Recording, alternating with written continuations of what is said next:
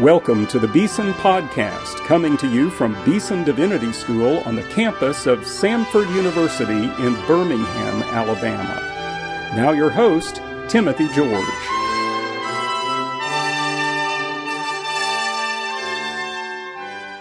Welcome to today's Beeson Podcast.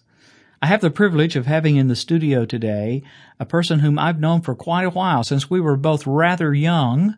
He is Dr. Daniel Ailshire. He is the Executive Director of the Association of Theological Schools in the United States and Canada. And many years ago, Dan and I were colleagues together at a seminary and actually served on church staff for a short while together. So, Dan, welcome to Beeson and to the podcast. Thank you, Timothy. Now, we're going to talk today about theological education. And before you dare to turn this off your internet, you want to listen to this, because we're going to talk about some cutting-edge things that are happening, some trends that we see. And if you're a pastor, if you know someone who's a pastor, if you're maybe thinking about seminary yourself, there's some stuff here that will really be interesting for you. But I want to begin with you, Dan, your story, kind of where'd you come from, what's your background, and what brought you to the work of theological education? Well, I grew up in Central Ohio and became Southern Baptist in Ohio and went south for college at Belmont and Nashville, and then to Southern, then back to Nashville to Peabody College for my graduate work. After a while as a pastor, I had the opportunity to work for a research organization in Minnesota that was doing work for church bodies and also some work for ATS. And I suppose that if there are two loves in my life, one is the gospel, the other is the life of as academic life. And so it was a sweet blessing when the opportunity emerged to teach at the seminary where you and I shared our colleagueship days in those years. And then I've been now at ATS in one role or the other for the past 23 years.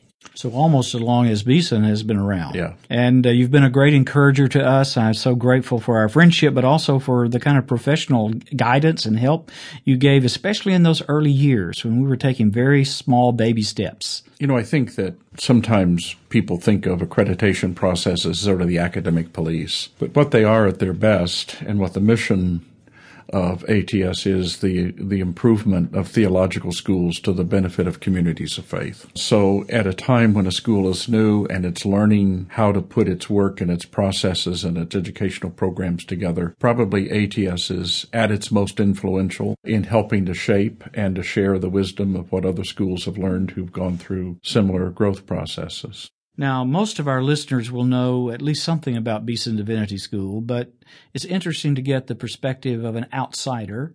I think you qualify in a way for that. So how would you describe Beeson to someone who's unfamiliar with us?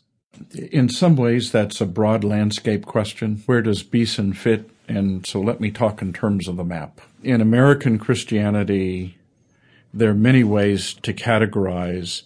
What we do at ATS is use three broad categories: mainline Protestant, evangelical Protestant, Roman Catholic, and Orthodox.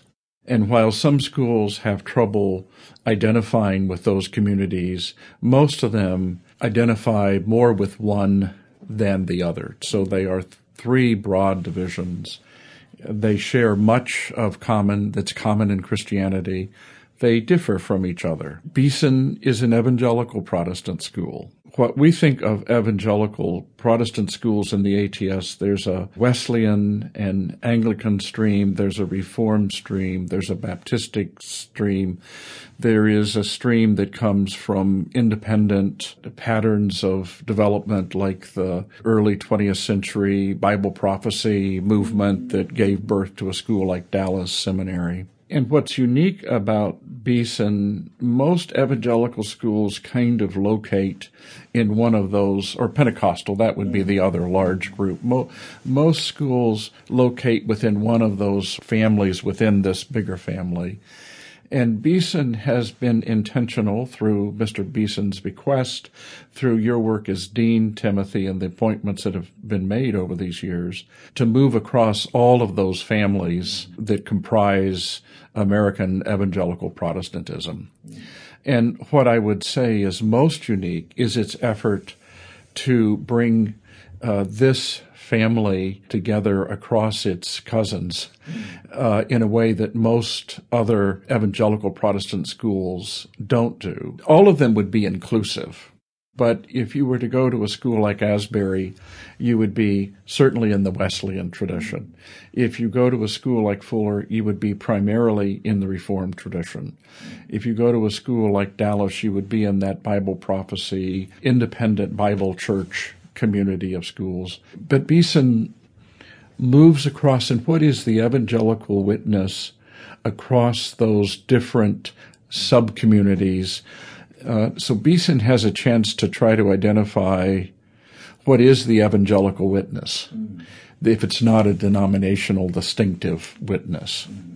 Yeah, we use the word evangelical and ecumenical, which I know is suspect by some of our fellow evangelicals, and it's a word that, of course, can be distorted and misunderstood, but we think there's a good sense in which these are not contradictory impulses, but they do belong together in the heart of the gospel and in the prayer of Jesus for the unity of his body.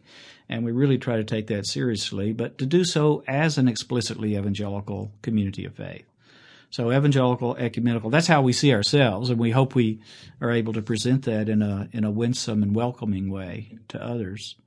Now, I think it was last January, you gave a talk to other ATS school leaders, school presidents, and you used Beeson Divinity School somewhat as an example in your talk. Now, you told me you were going to do this, so you weren't pulling any fast tricks, but I actually haven't heard what you said, and I think our listeners would be interested if you could give us a little recap of that. The setting for it was actually two schools, one of whom is closing this year, and Beeson that's celebrating its 25th anniversary this year.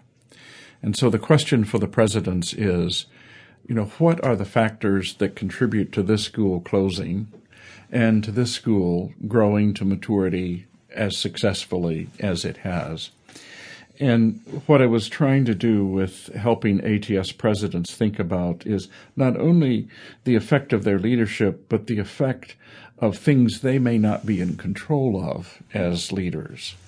And I used Beeson as an example of if you wanted to invent the perfect structure for a seminary in this era, Beeson is sort of a good model for that.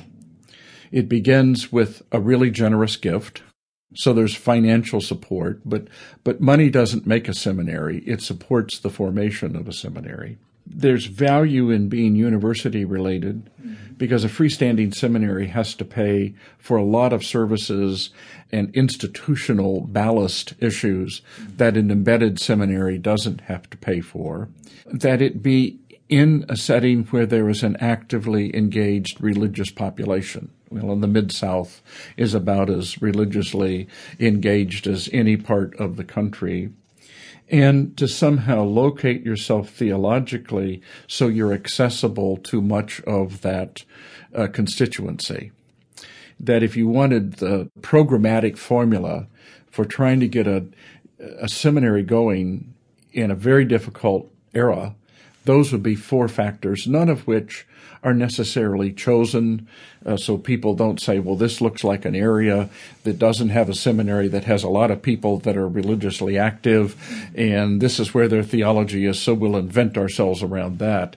It's not a formula, it's not a recipe, but those are the characteristics that I think have helped in many ways Beeson develop the strength and maturity that it has because of where it's located in a university with resources and with an engaged religious community in a commutable range of the campus. I sort of think of patterns of providence as being more recognizable in hindsight.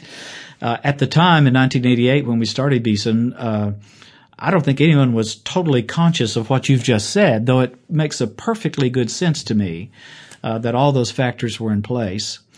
And, of course, we majored on recruiting really good students who were committed to the church, committed to Jesus Christ, serious about study and preparation, and faculty who loved to teach, and that was a passion of their hearts. And I think those are the two things, though everything else you've said and all of the wonderful blessings that we have are absolutely an important part of the story. I would want to focus on the students. We have 1,000 graduated now from Beeson, and the wonderful faculty who have taught here for these past 2.5 decades. So I'm very grateful. It's really a remarkable story, I think. Yeah. You're talking to, I'm sure, a number of people on this podcast. Perhaps there are pastors who have students in their churches thinking about seminary, or maybe prospective students themselves. What advice would you give, Dan, to students that are thinking about seminary? What should they be looking for? How could they choose a seminary? I'm not asking you to tell them all to come to Beeson. In fact, Beeson may not be right for all of them. But what are some of the factors that go into that discernment process? We provide a survey for entering seminary students that the majority of ATS schools participate in giving to their students, and then we're able to make some evaluation on the data. And we ask students, why did you choose this seminary? And the number one reason year after year after year is the theological commitment of the school. That students looking for a seminary want to be at home theologically. If they can achieve that, they also say that it's always important. The second reason, the academic quality of the faculty. And I don't think that they've gone to an academic guild and saw who did the most recent papers. I think that it's the reputation of the faculty as they hear it through pastors, as they hear it through other students. But I think that students thinking about seminary ought to be thinking about where's their theological home, because any theological school is going to stretch them from any theological home that they bring. And so it's the issue of what kind of theological home am I ready to be stretched as a Christian believer and as a Christian minister. I think that also there is a sense in which the form of ministry that a student is thinking about becomes important. A lot of younger students aren't sure what form that ministry is going to take. So but if you're pretty sure you want to be a pastor or you want to be an associate minister in education or for youth, there are schools that offer particular focus in their teaching, and they ought to be attentive to that. So if you're really interested in youth ministry, there are certain schools in the ATS that don't teach it, don't pay attention to it. It's not on their institutional agenda. You don't want to go there. You want to find the place that would help you grow in capacity to do the kind of ministry the student feels called to do. How would students find out about all these seminaries and what they have to offer, their different degree programs? Is there one place that's generally accessible? There's one. The ATS website, ats.edu, if you go to the membership list, you can look at schools by the degrees they offer. You can look at schools by the denominational affiliations they have. You can look at schools by the region of the country in which they are, and you can sort them. You get a link to every school's website, and we think that much of the traffic on our website is actually going to the membership list, and it's people searching and then using it as routing to get to seminary websites. One thing we ask all prospective students to do is to visit the campus and to meet with faculty and staff and other students to kind of get an up-close and personal impression. That's probably a good idea.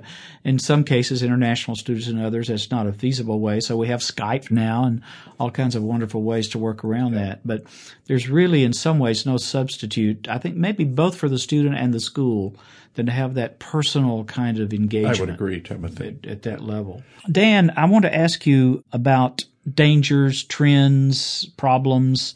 We hear a lot about this just in terms of higher education in general.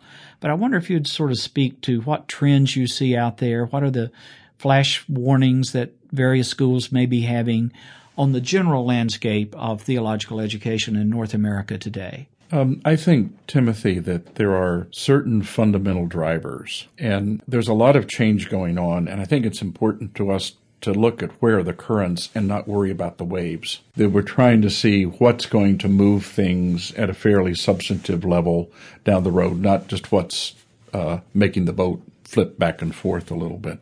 And I think that there are several really important drivers going on. One is that the American population is changing in very fundamental ways. So by 2040, persons of Asian, African, and Hispanic descent will outnumber persons of European white descent. And these different communities of color are religiously engaged differently. So that's driving how schools are going to be related to the future. Another driver is the role of religion in the culture. And we have moved in about 100-year period in the United States, and even more so in Canada, from religion having a public seat at the table to religion increasingly be relegated to private space. And we have a lot of theological schools that were sort of had the self-concept that they were speaking to the world. And they're now learning that they don't speak to the world. It's not listening. They have to speak to people who are going to be working with people of faith. And maybe some of them will speak to the world, but it's going to be more indirect. Higher education's changing. We're worried about how much it costs. We're worried about how accessible it is. And the church is changing. The way American Christianity is organized and engaged has been going under profound change for the last 50 years. Well, put those four things together, and you have primary currents that are going to influence the future of theological education.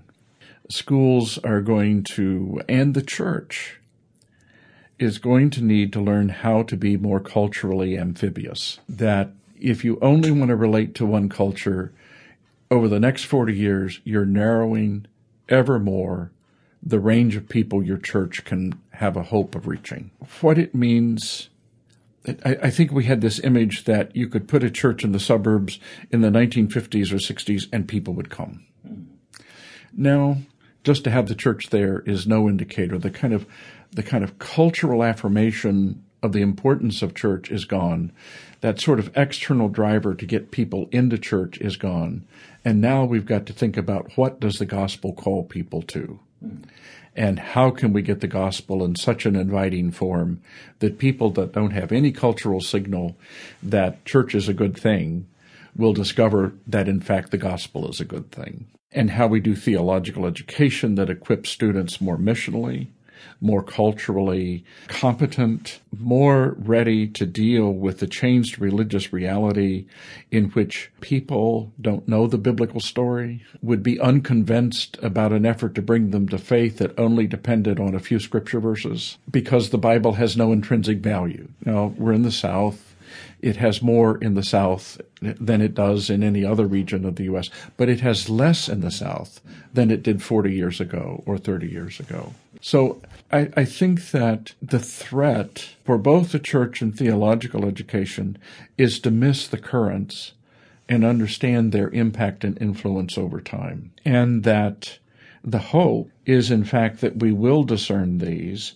We will learn how to be missional Christians and missional congregations and missional theological schools, since the cultural status part of things isn't going to carry us the way it did 100 years ago or 50 years ago. And that we really are going to educate people who will become leaders in congregations who understand that the church has to create patterns of hospitality and welcome in this culture that it's never created before. Are there some readings on, we know our podcast listeners are good readers, so are there some books or articles? Where would one go to find out some of the things you're talking about, maybe in greater length? Much of the literature on theological education has been a literature of lament. Yeah. You know, my seminary went bad one way or the other, and you can identify several, but I'm not as convinced of the literature of a lament.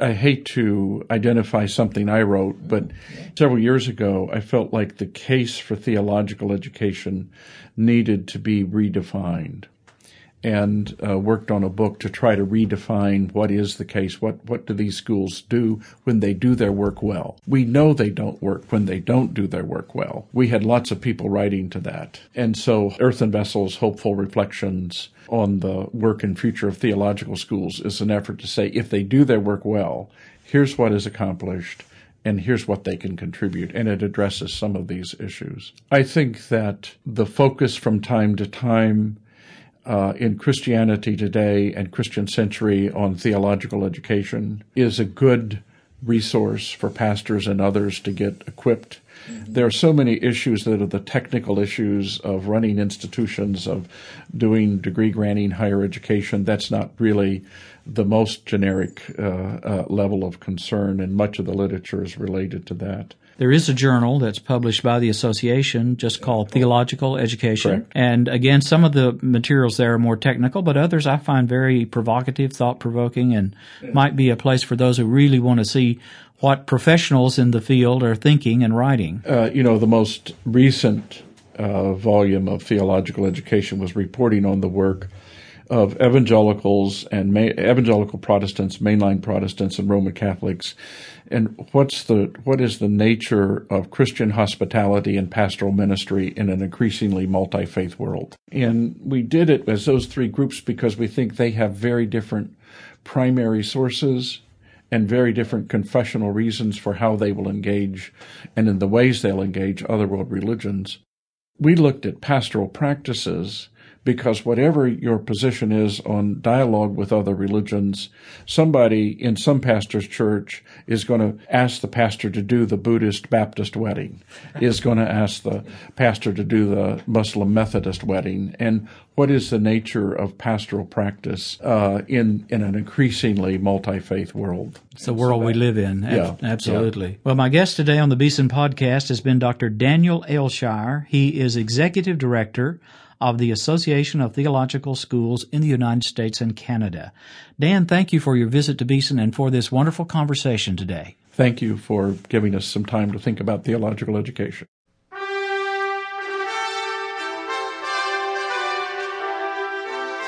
You've been listening to the Beeson Podcast with host Timothy George. You can subscribe to the Beeson Podcast at our website, beesondivinity.com.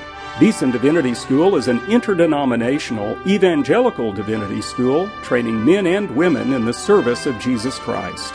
We pray that this podcast will aid and encourage your work, and we hope you will listen to each upcoming edition of the Beeson Podcast.